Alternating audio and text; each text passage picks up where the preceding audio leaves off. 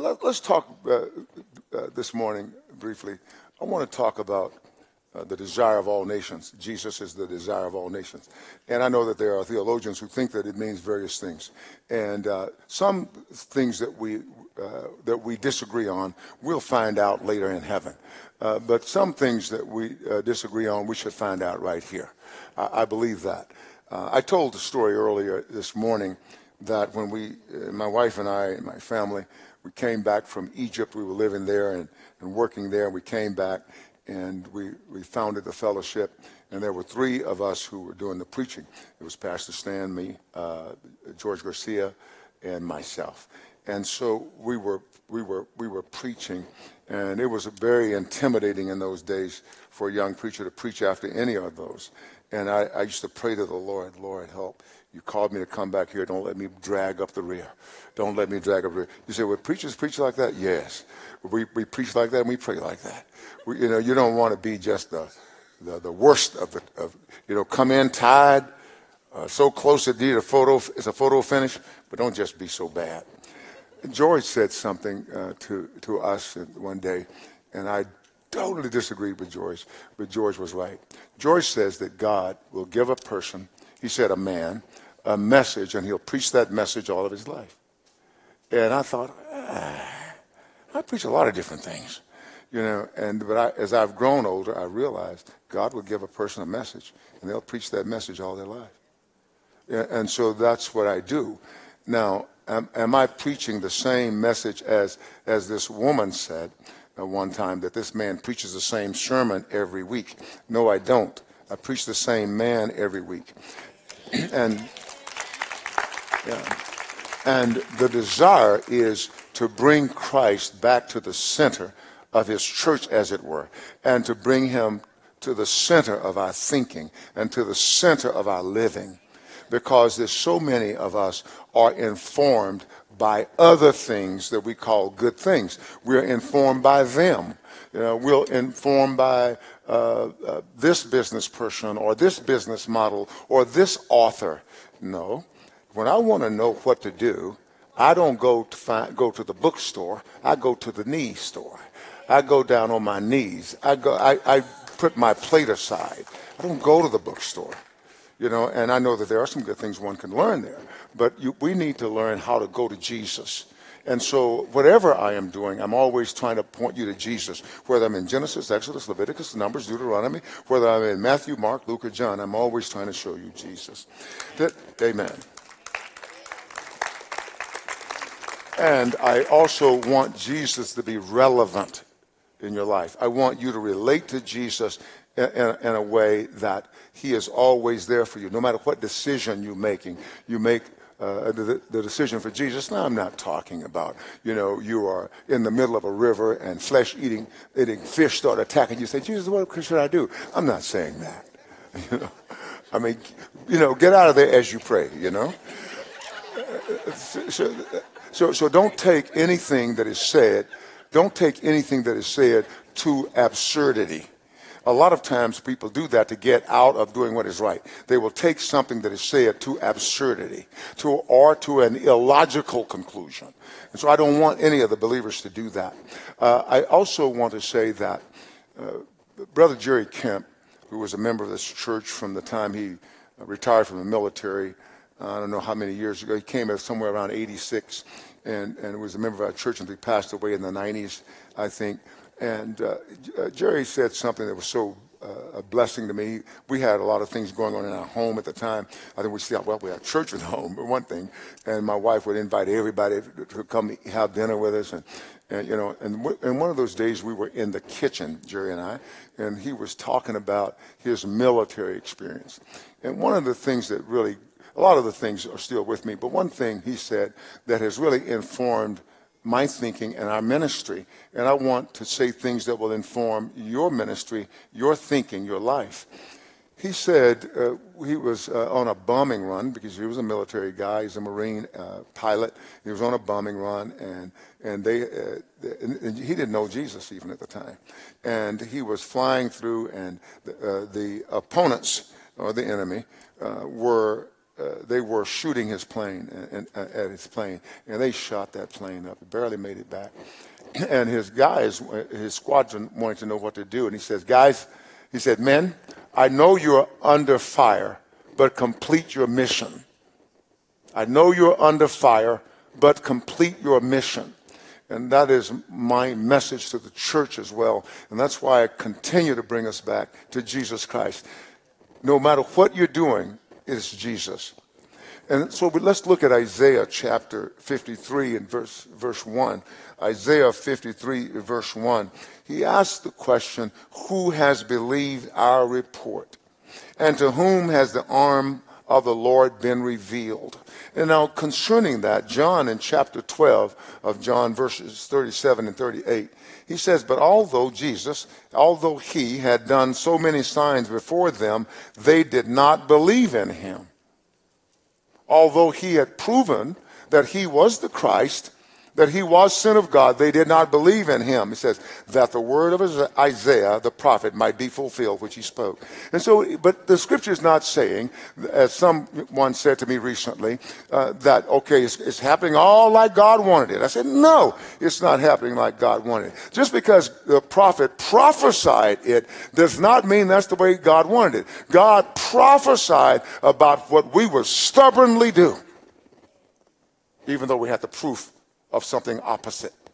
And he says that the word of the prophet, it was prophet Isaiah, might be fulfilled. Lord, who has believed our report? And to whom has the arm of the Lord revealed? So Paul uses this verse also in Romans chapter 10, verses 16 through 18. He says, but they have not all obeyed the gospel.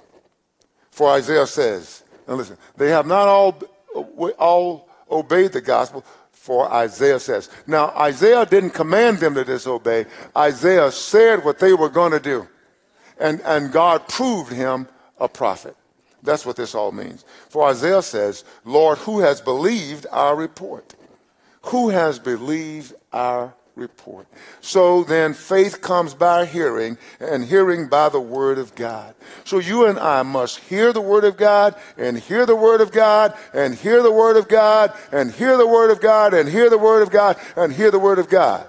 That's what we must do. And in hearing and hearing, we get faith. It's amazing that God saves people through preaching. I'm dumbfounded that God has to preach to us to bring us to salvation. Can you imagine there's a hell out there, and hell is before us. We see hell in this life, and there's a greater hell in front of us. But somebody's got to preach to you, hey, don't go to hell. God loves you. Jesus loves you. He died for you. Don't go to hell. I said, what? That's nutty. But that's who we are.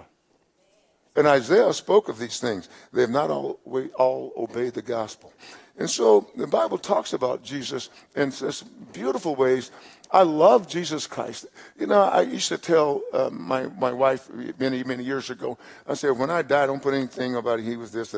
Just put down there he believed God. But I'm thinking I may change that. He loved Jesus. Yeah. Yeah.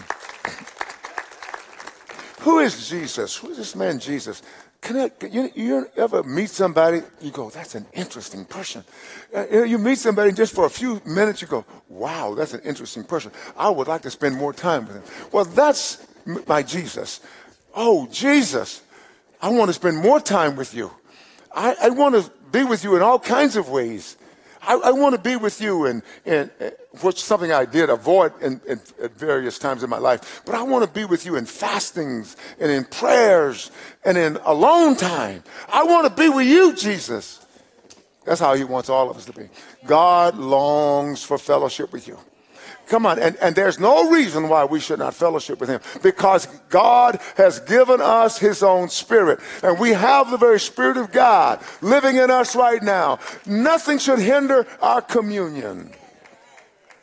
But listen what he says about Jesus. So often, sometimes, I know this by the Holy Spirit, and maybe even personally, but I do know it by the Holy Spirit, that some of us don't think that we're like somebody else. We don't think we don't think, we see the movie stars and we say, ooh, man, I'd like to be this person, this movie star, that movie star. Or I'd like to be, in my days, it was Clark Gable or one of those other guys. And I found out that they weren't really who they purported to be. But we wanted to be like them. And what my favorite cowboy hero, when I found out what kind of life he was living, I said, he's not my hero anymore. But we see people and we imagine that God only calls those strong, chiseled, good-looking people. But no, God doesn't do that. He chooses ordinary people. Yeah, ordinary people. And some of the greatest saints of God are ordinary people. Ordinary people. They would never win a beauty contest, a Miss America or Miss Universe. They would never win Mr. Universe. And all that. Verse 2, for he shall grow up before him as a tender plant and as a root out of dry ground. Wow. He has no form or stately form or comeliness, splendor. And when we see him, there's no beauty that we should desire. That's how God wanted his son to come into the world. So forever and ever, Jesus looks like he looks like that. He came into the world. But yet he's the greatest of all those who've come through women. Listen to what he says. He is despised and rejected, forsaken by men. A man of sorrows, a man of pains, and acquainted with grief, acquainted with sickness. And we hid, as it were, our faces from him. He was despised, and we did not esteem him. Now, he says he was acquainted with sickness. He was acquainted with grief, which means sickness. But it does not mean that Jesus was sickly. And I know somebody says, oh, Jesus was sickly. But the Bible says, no, he wasn't sickly. He was whole. If he were sickly, he could not have been the sacrifice for us. He had to be whole in every way, spiritually, physically. He was whole. He was not sick. So if somebody says that to you, tell them they need to come have an office visit with me.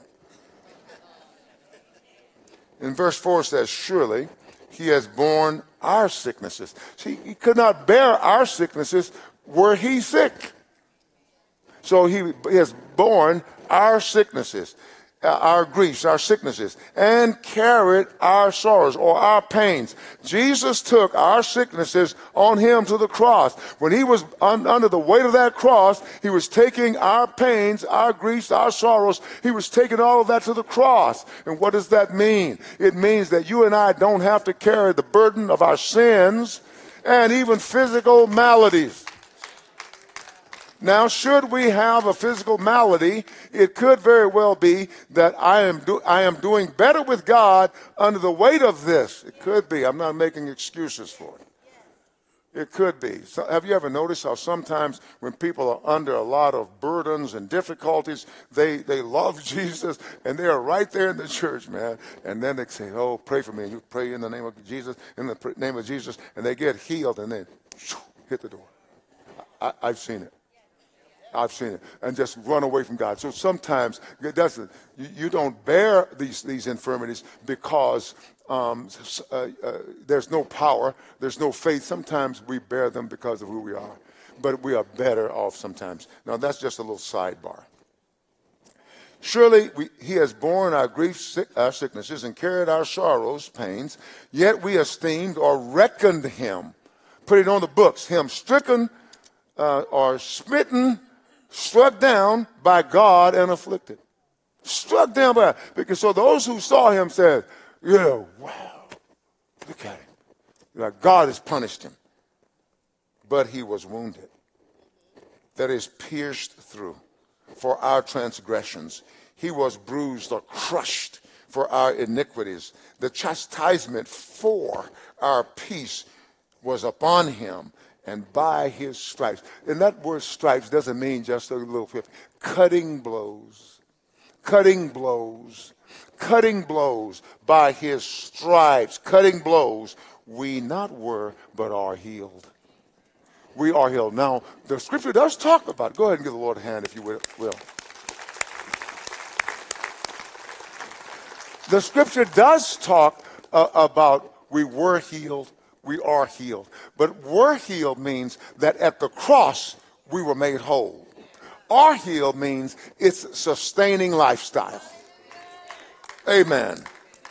And then he says something that is true of every human being. You know, sometimes we have what we call goody two-shoes. We have people who are misinformed about their own life. They think that they've been good all their life. They think they were born good. But they were born sinners. And the only thing is the grace of God kept them from opportunities to be real crazy. That's how it works. The grace of God kept them from all those things. Because given the opportunity, one man is as crazy as the other without Jesus Christ. Without Jesus Christ. Hallelujah. And so he says here in verse 6, all, A-L-L,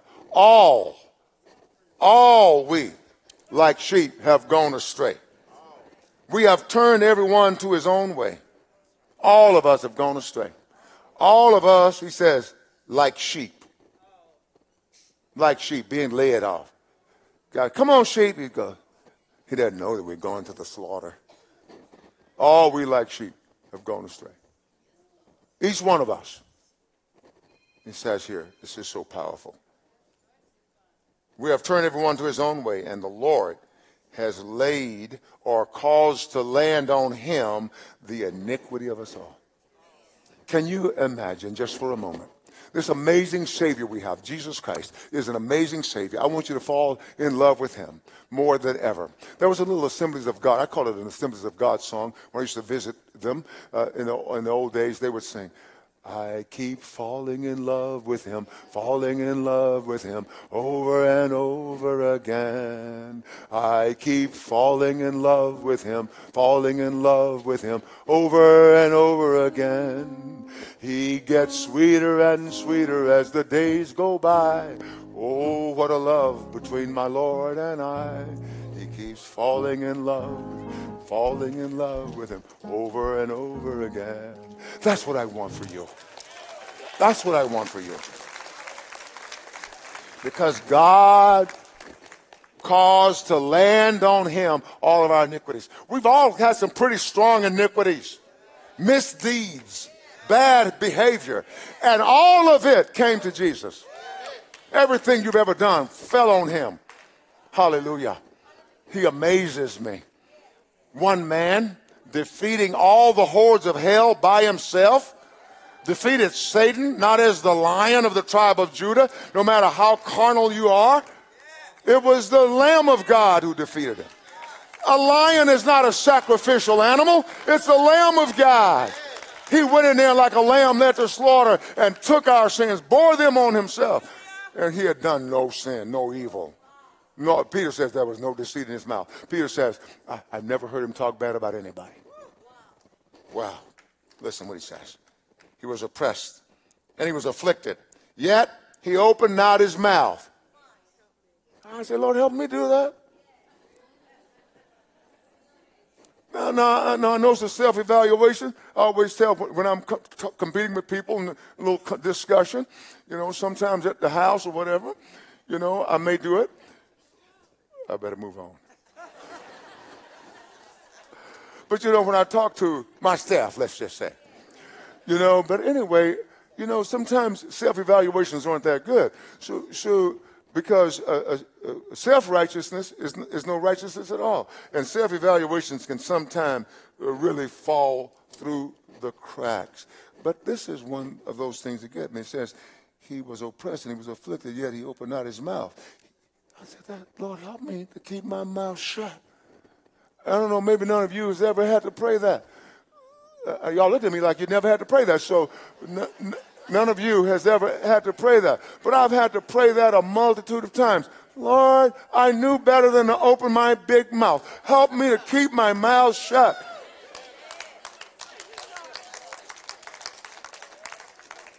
I was talking to a friend of mine. He said, the way I do it is I'm just seeking peace all the time. So I said, okay, Lord, thank you for him. Now help me to seek peace all the time. If I'll seek peace all the time, maybe I'll be able to keep my mouth shut. But this Jesus, They were mistreating him. But he kept his mouth. He opened not his mouth. He never defended himself. He was taken from prison, from confinement, and from judgment. He never, ever said a word. Peter says he committed no sin, nor was deceit found in his mouth. Yet it pleased the Lord to crush him. Wow. For us, for you. I want you to fall in love with him. My time has slipped away, but I want you to fall in love with him. I want you to love him more than you ever loved him in your life.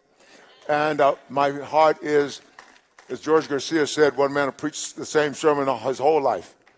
One person will, but this is what I want you to do. There's one person that we all need to preach, and that is Jesus Christ. He is our life. He is our righteousness. He is everything that we need for God and godliness. I know that some of us want to get deep, and we're still shallow. Because if you're not in the right water, it doesn't matter how deep you go. Jesus is everything. Somebody said to me, a number of years ago, that I preached the same message. I preached the same man. And I want you to be the same man. And I want you to get your instruction from Jesus and not television. Because Jesus died to give you a spirit. And the Holy Spirit lives within every believer. Every believer, the Holy Spirit lives with him. Every believer, the Holy Spirit lives with him. And the Holy Spirit will teach you all things. So in Jesus' name, amen. I bless you. Amen.